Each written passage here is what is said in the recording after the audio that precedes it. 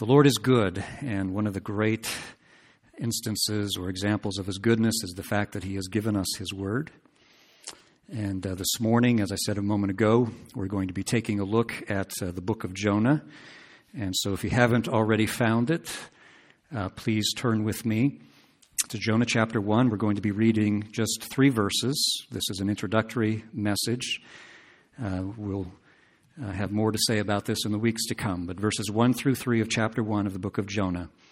Now the word of the Lord came to Jonah, the son of Amittai, saying, "Arise, go to Nineveh, that great city, and call out against it, for their evil has come up before me." But Jonah rose to flee to Tarshish from the presence of the Lord. He went down to Joppa and found a ship going to Tarshish. So he paid the fare and went down into it, and to go with them to Tarshish, away from the presence of the Lord. May the Lord add his blessing to the reading of his word. Now, everyone knows the story of Jonah. Even people who are not vastly familiar with the Bible have heard the story of Jonah. How he was called by God to preach to a foreign city, but fled in the opposite direction, as we read just a moment ago. How the sailors reluctantly threw him overboard when the Lord caused a storm to stir up the sea on Jonah's account. How God appointed a great fish to swallow Jonah and take him back to land. And how Jonah was spat out on dry land and was made to go fulfill the commission that he had originally been given to go and preach to the city of Nineveh. This is one of the best-known stories in the entire Bible. But the question I want to ask today is, what does it all mean? What lesson or series of lessons are we to learn from the story of Jonah? Well, I think to answer these questions properly, it would be helpful if we had a little background information. First of all, what do we know about Jonah, the man? Who was he? What can be known about him? Well, in the first verse, he is said to be the son of a man by the name of Amittai. Again, verse 1 says, "Now the word of the Lord came to Jonah, the son of Amittai." And you say, well, that's fine, but who is this fellow? Well, as it turns out, we really don't know anything about him. We just have his name, and that's all. And there's nothing else either in the book of Jonah or in the rest of the Bible that tells us anything about Amittai. There is, however, a bit of information that we find in another book of the Bible about Jonah, and that is 2 Kings chapter 14. And so if you would turn with me there, we'll be looking at verses 23 through 25, and they're just kind of a passing reference to the prophet Jonah. We learn just a few details about him there. 2 Kings chapter 14, verses 23 through 25. In the 15th year of Amaziah, the son of Joash, king of Judah, Jeroboam, the son of Joash, king of Israel, began to reign in Samaria, and he reigned 41 years, and he did what was evil in the sight of the Lord. He did not depart from all the sins of Jeroboam, the son of Nebat, which he made Israel to sin. Now, notice that there are 2 Jeroboams mentioned in this verse. The first is the current king that's mentioned. I've got to catch up my slides here, don't I? The first is that Jeroboam, the current king, who is known as actually Jeroboam II. And it says that he followed in the sins of Jeroboam, the son of Nebat. He was the first king of the northern kingdom of Israel. And it says that this second Jeroboam, who is no relation to the first, walked in the same sins as the first Jeroboam did. And then in verse 25 it says, "He restored the border of Israel from Lebo-Hamath as far as the sea of the Arabah, according to the word of the Lord, the God of Israel, which he spoke by his servant Jonah, the son of Amittai the prophet, who was from Gath-Hepher." So here he's mentioned in another place besides the book of Jonah. And here we learn just a few more things about him, a few additional details. The first of these is that we learned that he was from the city of Gath-Hepher. Now, everybody knows where that is, right? As it turns out, when Melinda and I were in the Holy Land this past year, our tour guide, as we were standing on Mount Precipice, which is just outside to the south of the city of Nazareth, our tour guide said, "Now look north, there on that hill you see Nazareth, and over on the other side of the hill and I don't remember the name that he gave to the city, but I suppose it was Gath-Hepher. He said over on the other side of that hill, a couple of miles, is the city of the prophet Jonah. And that city was Gath-Hepher. And here you see a map with Gath-Hepher up to the north, about 10 miles to the west of the Sea of Galilee, and again about 3 miles north of the city of Nazareth. So we learn the place where he lived, in the northern kingdom of Israel. We learn, secondly, that he lived and prophesied during the reign of Jeroboam II. This places him in the first half of the 8th century BC. And we don't know exactly when during this period Jonah flourished, but most scholars put the date between 780 and 760 BC. Third, we learned that Jonah had other prophetic assignments besides what we find in the book of Jonah. It says here that he prophesied that Jeroboam, the king of Israel, would extend the borders of Israel and recover the territory that had been lost to the Assyrians the century before. About 80 to 100 years before this, the Assyrians had come down from the north. They captured the northern parts of the kingdom of Israel and what's called the Transjordan, the eastern side of the Jordan River. And Jonah prophesied that Jeroboam, the king reigning during his period, would retake that land. And so it turned out to be the case. Now, surprisingly enough, we don't know for sure who wrote the book of Jonah. It might have been Jonah himself. But because the book is so consistently critical of Jonah, most scholars believe it was written by someone else, although we don't know who. The book is unlike the other minor prophets in that it's largely an historical narrative about Jonah and his ministry rather than a prophecy or series of prophecies given by God through him. And as you read through the book of Jonah, and if you're familiar with the other minor prophets, you realize that this is the case. It reads differently than the other minor prophets. There are about 1,100 words in the book of Jonah, but only 114 of them are direct quotations of God's speech, God directly speaking to people. And these are all spoken to Jonah himself rather than to the city of Nineveh where Jonah was sent to prophesy.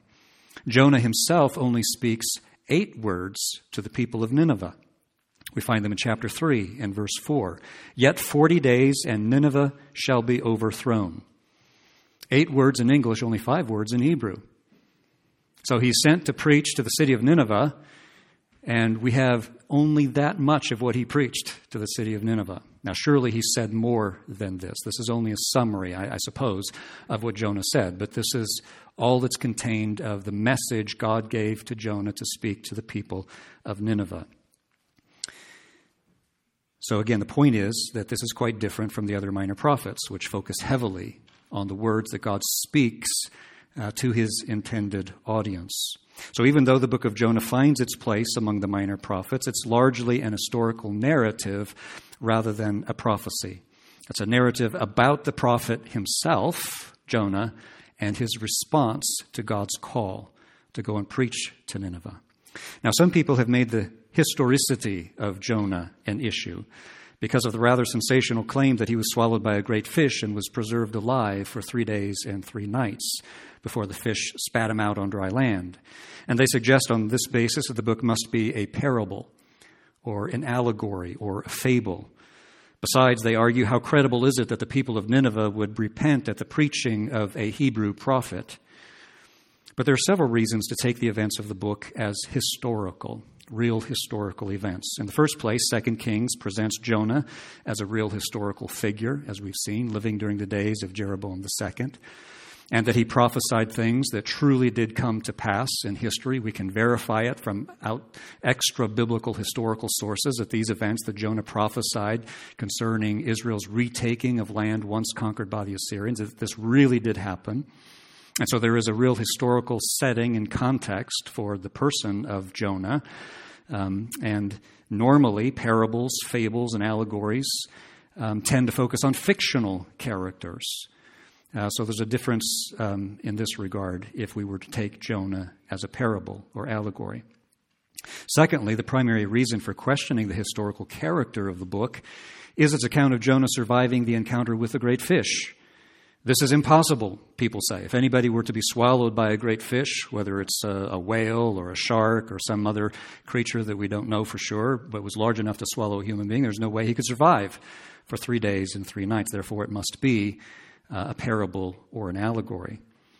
Others who have wished to defend the historical character of the book have cited a story about an English fisherman named James Bartley, who was said to have survived a similar experience near the Falkland Islands while on a whaling ship called the Star of the East in the 1890s.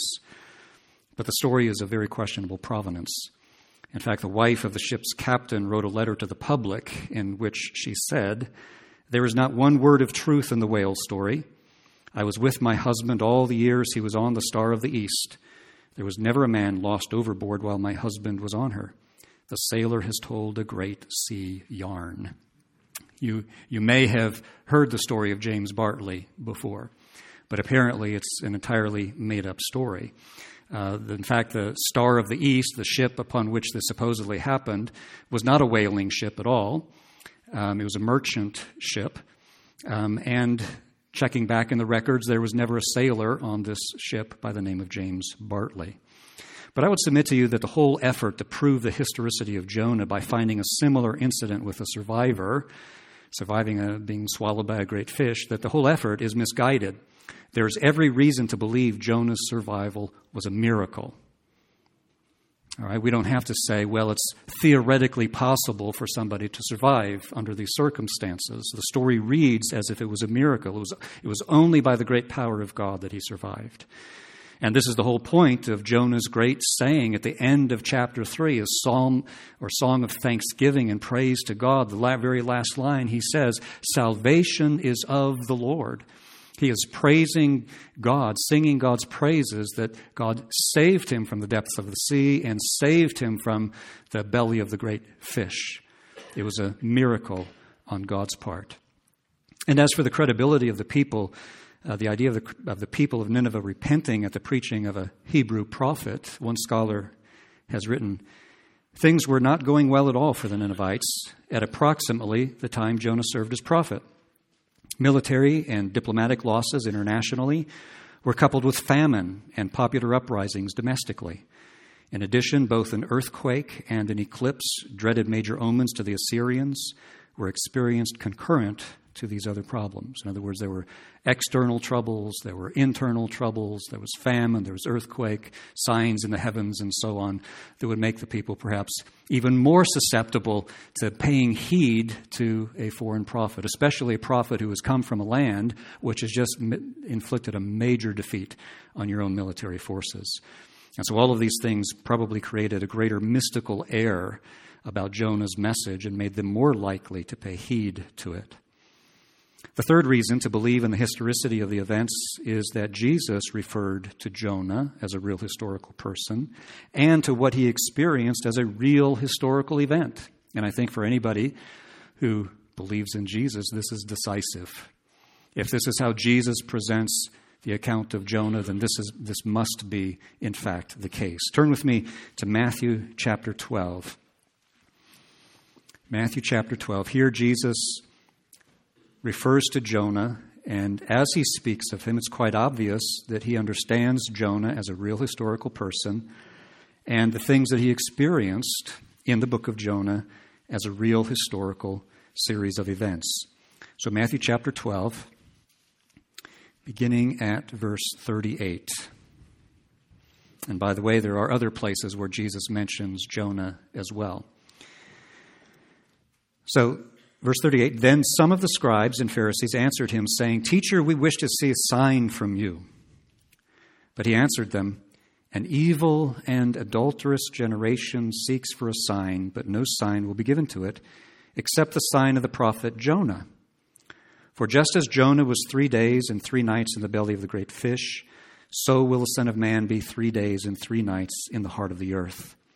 The men of Nineveh will rise up at the judgment with this generation and condemn it, for they repented at the preaching of Jonah, and behold, something greater than Jonah is here.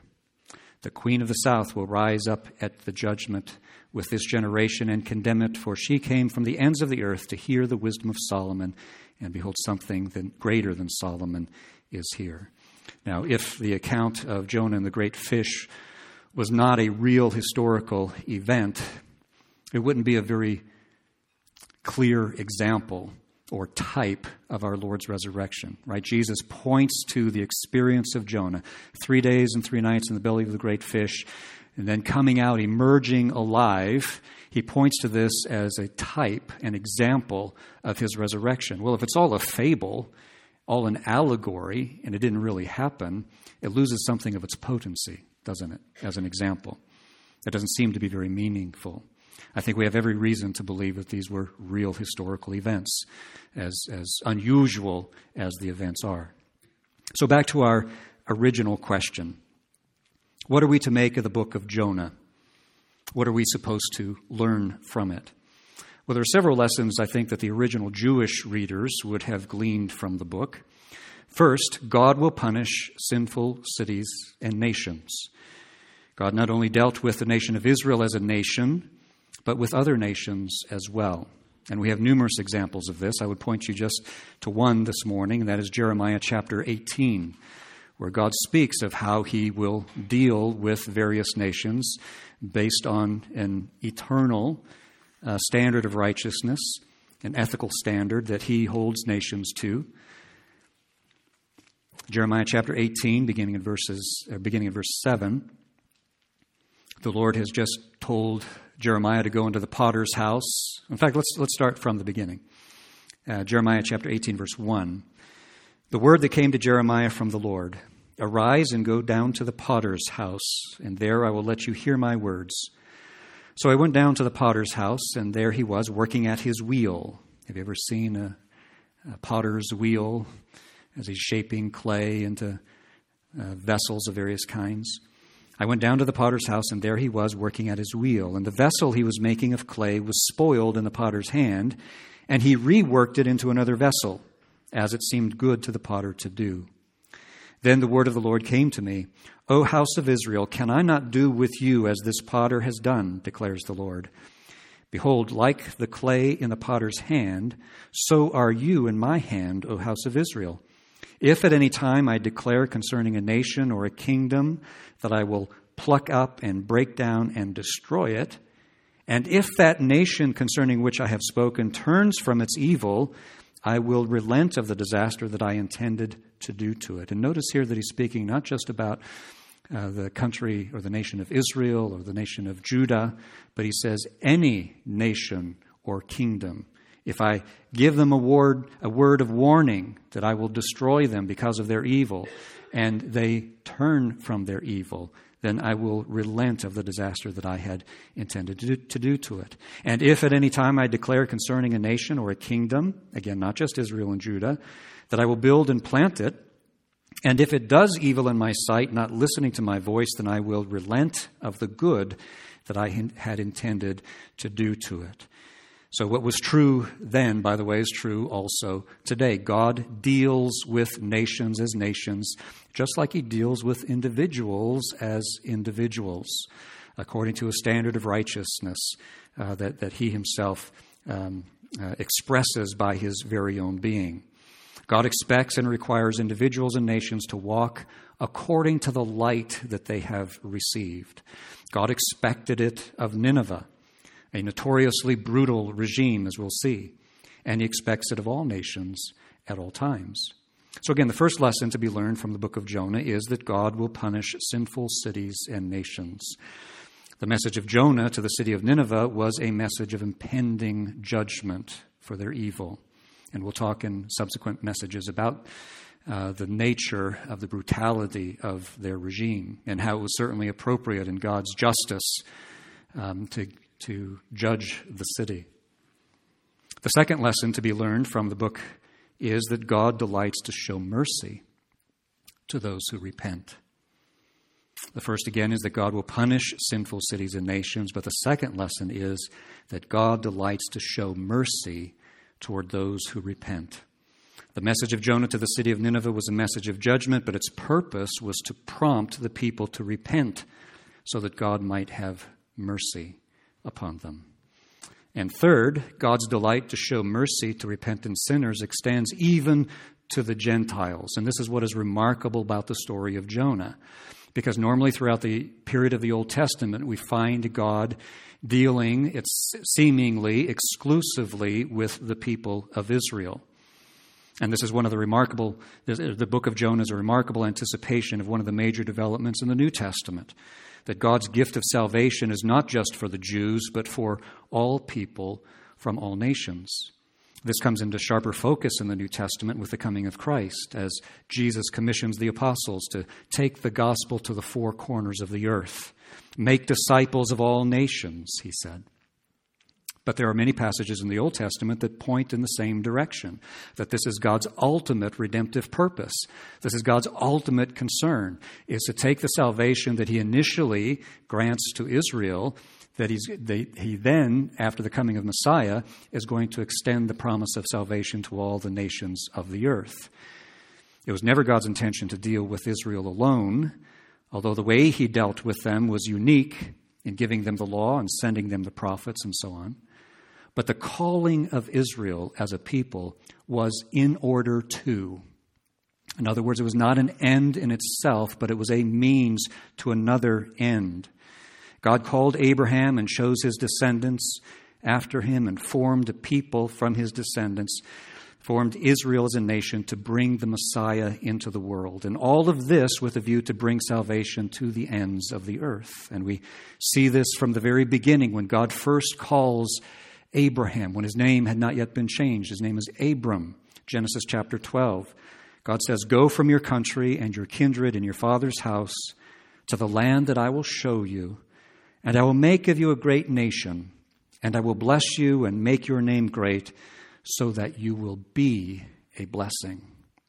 That you will be, it's not just, Abraham, I want to bless you because I think you're so great, and I just want to bless you. And that's my entire purpose in life, is to bless you and your descendants after you. And that's as far as it goes. He says, no, I'm going to bless you, and I'm going to make you a blessing. Which, by the way, we ought to receive all of God's blessings that way, to realize that his great work in us is not merely for us, but for us and through us to other people as well. I will bless you and I will make you so that you will be a blessing. He goes on to say, I will bless those who bless you, and him who dishonors you I will curse. And in you, he says, all the families of the earth will be blessed. Now, how would all the families of the earth, or all the nations of the earth, be blessed in Abraham? Ultimately, through one of his descendants, the Messiah, our Lord Jesus Christ. We see this in the prophet Isaiah, where God addresses the Messiah. 700 years before Jesus appears on the scene, Isaiah, the evangelical prophet, is often referred to, because in Isaiah, more so than in any other of the prophets, we see the evangel, the message of good news of salvation through a coming Redeemer, more clearly than in any other prophets. 700 years before Messiah appears, God is speaking to him. And he says, "It is too light a thing that you should be my servant to raise up the tribes of Jacob and to bring back the preserved ones of Israel." This is God the Father speaking to God the Son. As the Messiah, his redemptive work, when the time comes, it is too light a thing, too small a thing for you simply to work redemptively for the people of Israel. Too small. It's not commensurate with your glory. You are God manifest in human flesh. My glory shines in you and through you. How small, too small a thing would it be simply to confine my redemptive activity in you to the people of Israel? I will make you a light for the nations, that my salvation may reach to the ends of the earth. We have this clearly revealed in the prophet Isaiah, in this passage and in many others as well, that God's redemptive purpose is as broad and as wide as the earth itself. In the book of Jonah, we have a marvelous expression of God's missionary outreach to the nations that would only come to full fruition with the advent of the Messiah. In this way, the book of Jonah teaches us something about the wideness of God's mercy. We should never pray, Lord, bless us for, and no more. Our prayer should be as wide as the earth itself in terms of praying for the triumph of the gospel, praying for those who don't yet know the Lord, regardless of their race or their socioeconomic background, regardless of the language they speak, regardless of whether they were brought up in a Christian home or a pagan home.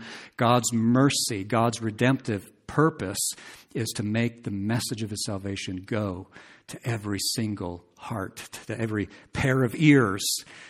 May they hear the gospel, and by God's blessing, may they respond to it so that God might show them His mercy. So, the book of Jonah teaches us, among other things, that God's mercy is not just for His own people Israel, but for Gentiles too. Fourthly, the essential point of the book, it seems to me, is that Israel should not begrudge God's mercy to the Gentiles. If the main point had simply been that God delights to show mercy to the Gentiles, the book could have ended in chapter 3. But it ends in chapter 4 with God's rebuke of Jonah for being disappointed that Nineveh wasn't destroyed. Right, the whole purpose, it seems to me, of God telling the story of Jonah, of leaving a record of it for us in the Bible, is to rebuke the stinginess of this peevish prophet who was disappointed and angered that his enemies and the enemies of Israel should receive the mercy of God. Jonah wanted Nineveh destroyed. In chapter 4, verses 1 and 2, it says, "It displeased Jonah exceedingly that God did not destroy Nineveh, and he was angry." He suffered disappointment and anger that people received the mercy of God. This is why I call him a peevish prophet. He was irritated, annoyed, angered, disappointed because his enemies and the enemies of Israel received the mercy of God. And it says in chapter 4 again, he prayed to the Lord and said, "Oh Lord, is not this what I said when I was yet in my own country? That is why I made haste to flee to Tarshish, for I knew that you are a gracious and merciful God." You see, he had a right conception of the nature of God. "I knew that you are a gracious God and merciful, slow to anger and abounding in steadfast love and relenting from disaster. That's why I fled." I didn't want the people of Nineveh to receive this kindness of yours. So he knew all about God's kindness and His willingness to forgive, to show mercy. He knew that if he would go and he would preach the message that God gave him, that he was going to destroy the city if they did not repent, and that if they should happen to repent, God would have mercy on them. And that was the last thing Jonah wanted. That's why he fled. He didn't want it to happen. He didn't want them to be forgiven. Nineveh was the capital of the Assyrian Empire, Israel's greatest enemy. And he preferred that they be wiped off the face of the planet. So he rebelled against the call of God and he fled in the opposite direction. But you know the story of how God got his attention and sent him back to Nineveh so that he would eventually fulfill his commission.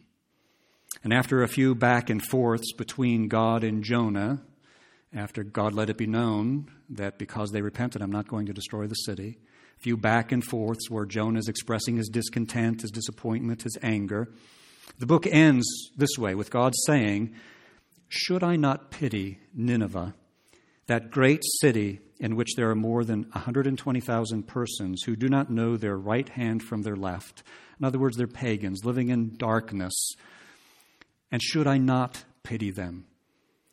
I have sent you as a prophet to them to preach of impending judgment. They have turned away," and we'll see it was momentarily, "they have turned away from their iniquity. Should I not have mercy upon them?"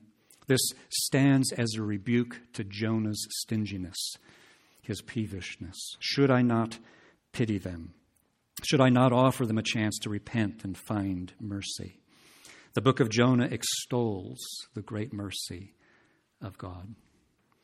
Sometimes perhaps we feel like God don't have mercy on our enemies. Sometimes we feel like maybe, a few years ago when ISIS was making such a to-do in the Middle East and we might be very eager to call on God to destroy them, to wipe them out because of the great evil that they did. And by the way, the things that they were doing, beheading people, innocent people, men, women, children, crucifying.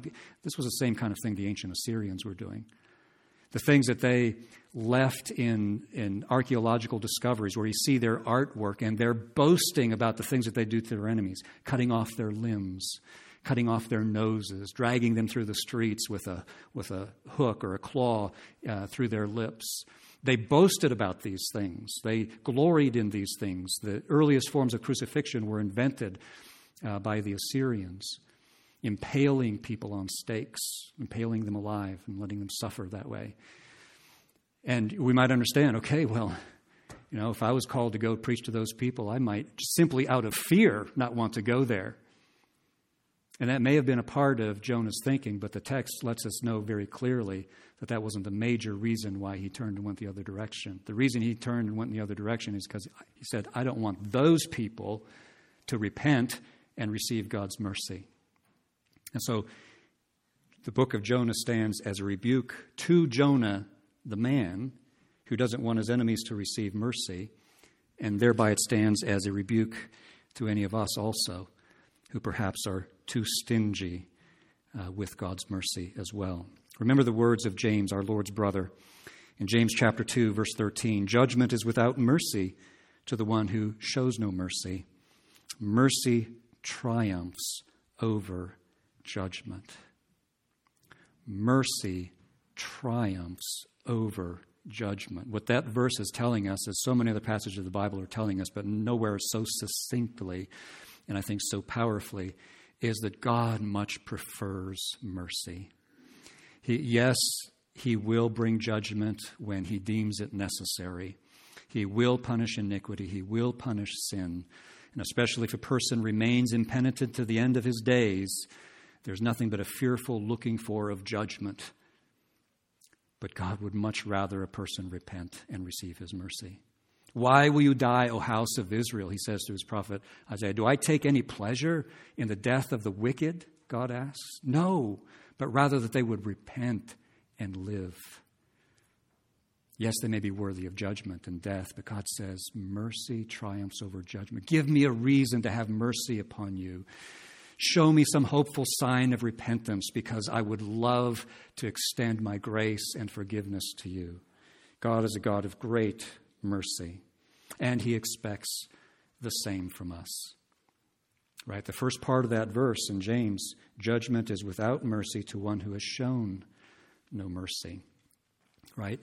In God's character, he delights, he prefers mercy to judgment, and he's teaching us that the same should be true for us. And if it's not, judgment will be merciless to the one who has shown no mercy.